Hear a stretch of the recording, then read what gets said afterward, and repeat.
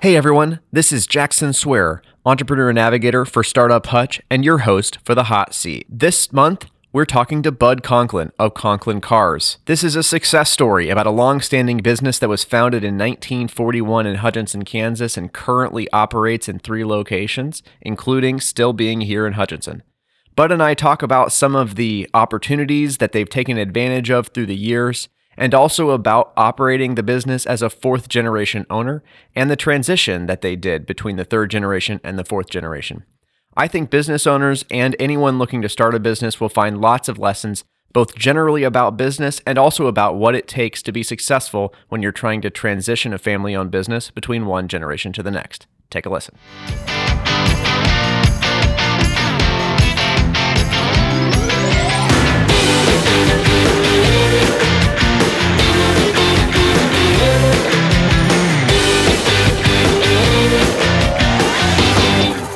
Well, thank you for being here today with us. Why don't you introduce yourself and tell us what business you're here to represent? My name is Bud Conklin. I'm here with Conklin Cars. We've been in the car business since 1941, 4th generation business, founded and headquartered here in Hutchinson. Well, that's great. I'm looking forward to talking to you today about what it takes to create a long-standing, successful, locally owned business here in Reno County, and also hopefully you mentioned the 4th generation, talk a little bit about those transitions between generations. But just to get started, tell us a little bit of that history. What has happened and what has been the growth of Conklin Cars since it was founded? So going back, it was founded in 1941, basically terrible timing, right at the start of World War II. My great-grandfather had moved here for a job, and he had worked as part of the county commission and had an opportunity to buy a Buick dealership here in town, so he took it. And then, of course, World War II started, and Buick stopped making Buicks, and they started making tanks, so he was out of inventory pretty quick. So he ended up hopping a train and going around to all over the country buying cars from individuals and having them shipped back to the dealership here, so that way he could have something to sell people. And that carried him through all of that, and eventually my grandfather joined in, and then my dad and his brothers, and eventually we've kind of slowly expanded, and now we represent 11 brands in 3 different locations in Hutchinson, Newton, and Salina. And me and my brother and my cousin Scott Jr. and my cousin-in-law Tony Hoover are the 4th generation of our family that are going into this. And it's been a real blessing, and it's fun to work with your family. There's obviously family challenges that come along with any family business, I guess, but it's been really great, and we're looking forward to serving Reno County and the rest of Kansas for a long time. Talk to me a little bit about some of the opportunities that you've been able to latch onto within that business. What has allowed your business to grow from a Buick dealership in one location to representing, what did you say, 11 brands? Yeah. And be in 3 different locations. So really just kind of the keep it simple, stupid philosophy, I guess. Just focus on taking care of people, not overcomplicating it, and providing a good experience that is honest. And we're not perfect. No one is. No car business is. No business anywhere is. But we do our best to take care of people, and people realize that, and give back to the community. We've been really involved with a lot of stuff, and I think it's whenever car dealerships specifically, they get a bad rap because they try to overcomplicate it. They try to be tricky and mischievous and work against customer interests in order to try and make more money. And it's stupid. It doesn't work. For some reason, you still see it, and gimmicky. It's unbelievable that stuff still happens in the car business, because if you've been in it for long enough, you've seen it. You just know this falls apart. At some point, you stop selling people cars because they don't like buying from you and they don't like servicing with you. And so if you just kind of keep the mindset of staying customer focused, what can I do to make this good for the consumers? What can I do to make the experience better? And if you just stay honest, like, what's the point of lying to people? It doesn't make sense. You might make more money if you are crooked or if you do something shady, but not long term. It falls apart. It's a house of cards. So it's that at the core of it, really, that's kind of the secret sauce for us. It's been really good. And, we've been really fortunate. All of our customers and clients from around Kansas, we have fourth and fifth generation buyers, like, oh, my great grandparents bought their cars here, and we're still buying cars here. We hear it all the time. And also change. I would say that not only that, but adjusting to change as it comes and adjusting to the market as it changes, like the internet and online car buying and all the different ways that buying and sourcing vehicles has changed. We've really done a good job adapting to that and not fighting it. And people see that. And I think that, you have to, but it's been something that a lot of dealerships have tried to fight, and they're no longer operating, So having an emphasis on that has been really good for us. I want to dig into one of those specifically, at least, which is the evolution of internet car buying and the impact that that has had on your industry. Can you speak to that a little bit? And I think that is an issue that relates to business more generally. So hopefully, go ahead and talk about the car business, of course, but I'm hoping that there'll be some more general lessons about adapting to the internet and how that can be beneficial to you. Sure. So in every industry, they're kind of looking at the Amazonification, I guess you would call it, of any kind of retail industry. Cars being a big ticket item that are expensive and have a really poor public perception of the car buying experience. That was ripe for someone to come in like a Carvana or Vroom, or there's 5 or 6 different companies that claim that they can do this well. And it was a ripe environment for them to come in and try and make this look. It's so simple. It's so easy. And really, it's not. And so there are a lot of things from that have come about that have been positive changes for the industry. Things like more of the processes going online as opposed to just searching for vehicles online. And statistically, people are not doing the full purchase online in mass yet.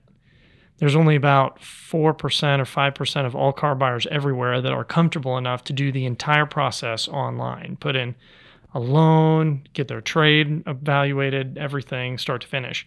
But the majority of people want to do a good amount of the process online, and it's really forced car dealers to accept that change and embrace it and kind of move that way. Now, I can't speak to all car dealerships everywhere. We have the capacity to do the entire deal online. And most of our manufacturers encourage that ability. They kind of work with us with the ability to do that.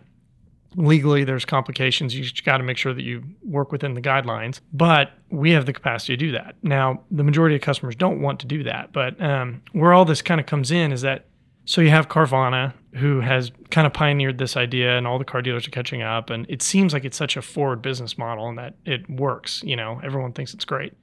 They've actually been outlawed in 7 states for selling cars because they cannot provide title on time. And that is a huge crime. Now, that is one of the services that local dealers create for people, is that they do all the title work, they chase it down, they provide it in a certain amount of time. And Carvana has gotten into some really, really hot water on doing things ethically, legally, and there's people driving around for 2 years without a title to their car. It's a huge risk and liability, and then the loan that they set up on that car doesn't actually even get funded because the bank, you can't prove that the person owns that vehicle because they can't go get it registered. So they're driving unregistered property. It's a huge liability. And so whereas that has changed a lot and it looks like it's morphing, totally online, the companies that have done it poorly. And if you were to go online and look up Carvana legal issues, it would take you days and days to get through all the cases they've run into. So but we've all had to adapt to it, and it's been a good thing, I think. One of the things that you were talking about there related to lending, and I know that you have to also negotiate and you have relationships with manufacturers. Can you speak a little bit to how important business-to-business relationships are as you've been growing your business?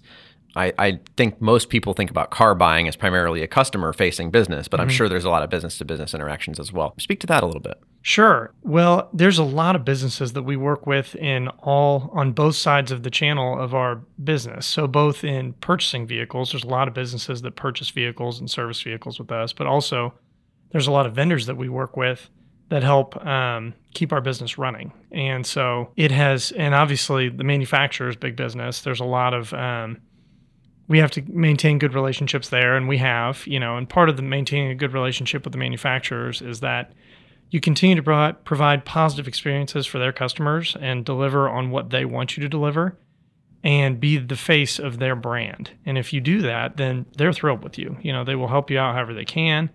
Right now, it's harder for them to get everyone cars, but when they do get some, they try and give them to you and, all that. But there's also other businesses like banks, like you mentioned. We work with a lot of banks, both local and national. Each manufacturer has their own captive finance arm, and they want, we work with them, and they've been really good about trying to help our customers fairly with good rates. And having the ability to do that allows us to shop around for rates for customers. So let's say you come in to buy a car, we agree on a car, agree on a price, all that stuff. Then we can take your information and we can pick out the 4 or 5 best lenders for your situation that we think are going to give you the best terms, because we have a great relationship with these people. We know what they want. And then they can basically compete for your business. And so the analogy that I use is that, or the example that I use is that you walk into your bank that you've trusted and used for years and years and years. They give you a loan on a car. Well, that may be the only time that they see you, on a big purchase for the next 5 years, 10 years, whenever you either buy a home or a car or something like that. Whenever we go to our banks, we may finance 5, 6 cars a day, 8, sometimes 10 in a day at each location. And so each bank knows that if they don't step to the plate every single time for us, they may not get another look at a customer that we're going to have inevitably in the next hour, the next 2 hours. And so they know that they have to really be competitive for that person's business. And it gives us a lot of leverage that normal customers don't have. They say lending trees thing is when banks compete, you win. And so it's, yeah, you're right. That is true. And so it's having good relationships with those people and the banks helps, but that only works. The relationship only gets you so far if you aren't really providing a good experience for customers. Because if you're not doing that, if you're being crooked, then banks don't want to be attached to you at all. They don't want to be partnered with you, and neither does the manufacturer. So it all comes back to that for us, and it really drives our business in that way. I want to take a little bit of a pivot here and talk about some of the challenges that are related to business. And I'm hoping that while business owners are sort of notorious for wanting to keep things positive and not wanting to share the challenges that are going on in their business, but I'm wondering if you'll open up a little bit about some of the challenges that you have seen. And I know you're still kind of in the newer generation of ownership within the business, but can you reflect on what are some of the challenges of business, maybe relationships that have gone sour or attempted expansions that didn't work out or anything like that you would want to share? Well, there's always a lot of things. You mentioned challenges. One of the challenges that every car dealership is dealing with right now is obviously getting new vehicles for sale. Just because of the myriad of issues that have been happening in the supply chain and logistics. And one of the things that happened this past year, we have 2 Honda dealerships, and one here and one in Salina. And so one of the things that just came out of total left field is, so for the Honda Odyssey and the Honda Pilot, those are the 2 large SUVs large 7-seaters that they sell. And they source their wiring harnesses. They source parts for these cars from all over the world. And so the wiring harnesses, just something small that holds wires in place, take a stab at where they source those from. Cambodia. Ukraine. So imagine that. Like, no one saw that coming at all. And that's a complete mess, obviously, over there right now. And so, but then Honda has to scramble. Well, then they can't build Odysseys or Pilots. And that even goes beyond the microchip shortage that's going on right now that has affected all industries everywhere. And then there's also a trucker shortage because of COVID. And then there's a backlog of vehicles that are stuck in certain plants. And so it's been a real challenge to get people, when somebody orders a car and they ask us when they're going to see it, we really can't give them a straight answer. It's really tough for us to nail down a time, and even when the manufacturer does give us a time, they can shift that. That's not set in stone. So we have a lot of the cars that have been ordered that show that they are in transit, but in actuality, they are stuck somewhere at a shipping yard or in between truck spots. And it's been a real challenge on that end. We've been really fortunate that our customers have given us a lot of leeway. There's a handful of customers that have not, and we feel bad whenever that happens. It's largely outside of our control, but sometimes customers just don't have time to wait. And it's like, okay, I understand that. And it's tough. It's in a perfect world, we could give everyone exactly what they want when they want it. Just right now, not that way. But for the large part, people have been really forgiving about this and knowing that's not our fault and patient. And, if it takes a year to get a car sometimes, and we've had situations where it takes longer than that because manufacturers just cannot build what they want. So they're just willing to wait. And we've been trying to deal with that. Parts have been an issue also for body shop. We actually have one of the larger body shop operations in Kansas. Definitely in our markets, Salina, Newton, and Hutchinson, we're the largest body shop operation, each of those. But all of our insurance partners that we deal with, we're taking on business from all over the place and really grown that. But one of the constraining factors is getting parts to repair cars. So that has been a big challenge for us. And again, we do having a positive relationship with our insurance companies that we deal with and also the manufacturers of the parts.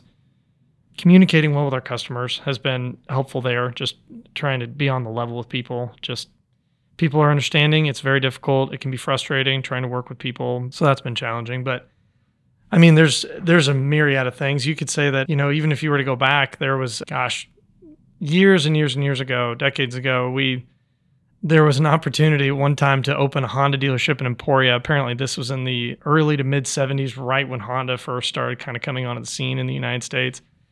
And we apparently turned it down. We were a Honda dealer here already in Hutchinson, and we turned down the opportunity to do that. And I don't know why they did that, but looking back on it, there's a lot of things you can look back on and say, dumb, why didn't you do that? But at the time, my grandpa didn't really think that was a great idea, even though we had a Chrysler Plymouth Dodge dealership there in Emporia. And so apparently that didn't work out. But there's been a lot of things, we had a dealership in Kansas City that that I actually operated for 10 years, or that I worked at for 10 years, operated for 5 of those. And we really enjoyed that, and we thought it was a great location, great opportunity, and we were doing well there. We recently sold that 2 years ago now, and to a buyer that really, really wanted a Cadillac Buick GMC dealership. So we thought that was a great opportunity to get out. And so that's one of the things that has been a change and a real blessing for us. And gosh, I mean, there's always challenges, storms. Whenever a hailstorm hits, that's a challenge. There was a microburst that happened here in town a few years ago, and we had a piece of our Honda sign that got lodged in the side of our building, which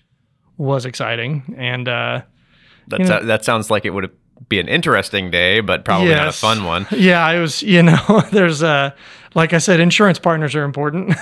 And so, there's always challenges, and but we've been really fortunate to be able to mitigate those. And in the car business, a lot of the challenges that businesses can kind of encounter are self-inflicted. And so we just do our best to avoid those and just keep it simple. Let's not overdo it. We've been really, really fortunate for a lot of things. And our people are great. Our employees are excellent. We have a really good team. And our average tenure is extremely high versus car businesses in the United States, definitely in Kansas. Our turnover is a lot lower than in all areas of our business.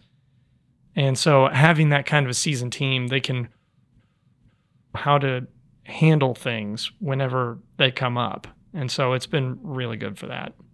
I want to transition now to the business transition question. And I know that a lot of family-owned businesses struggle with finding somebody to take them over, either in the next generation or even another outside buyer.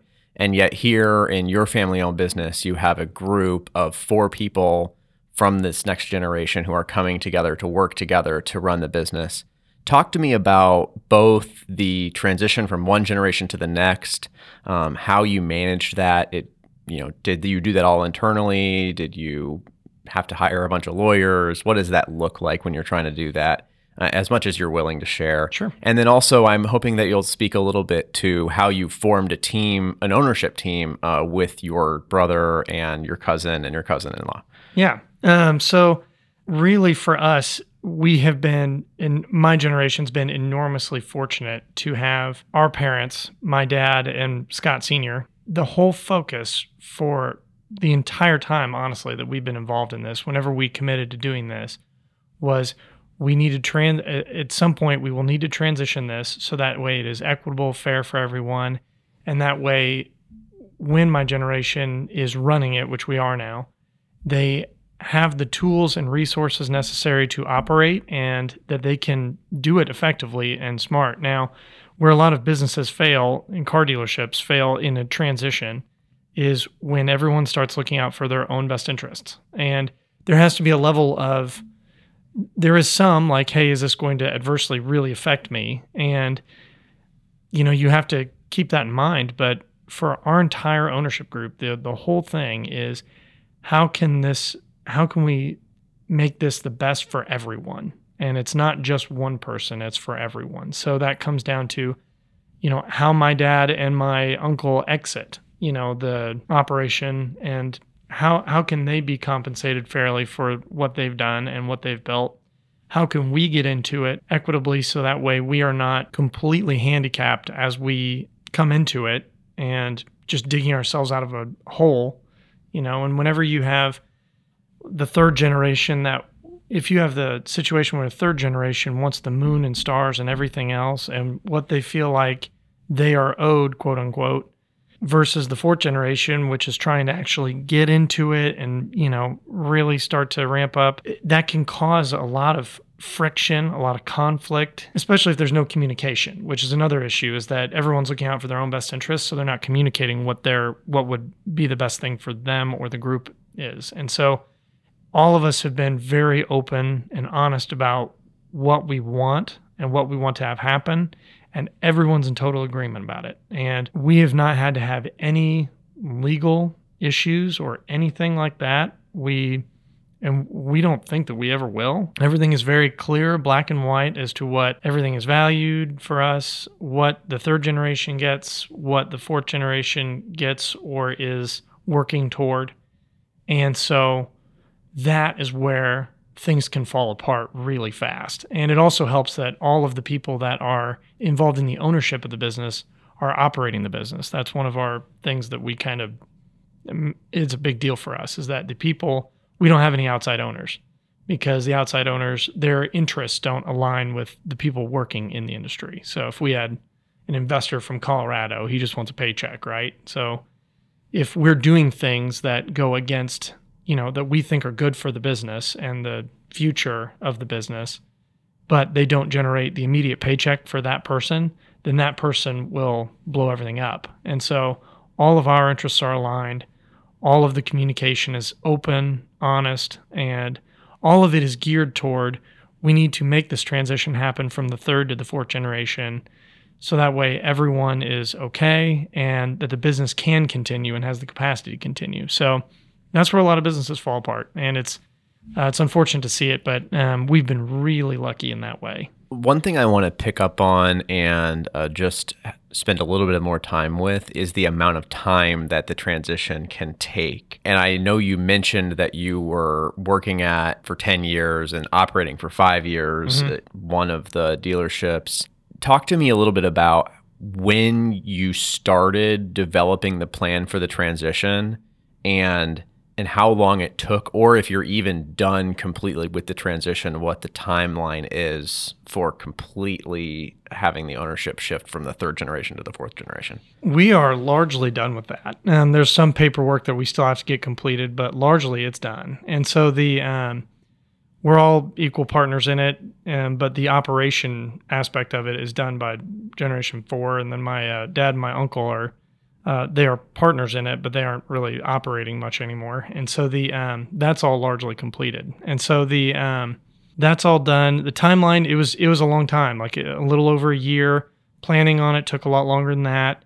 Well, just went like 5 years ago. Did you start planning? Yeah, probably. Yeah. I mean, probably. It was something where whenever it was, all of us have been in it for long enough now.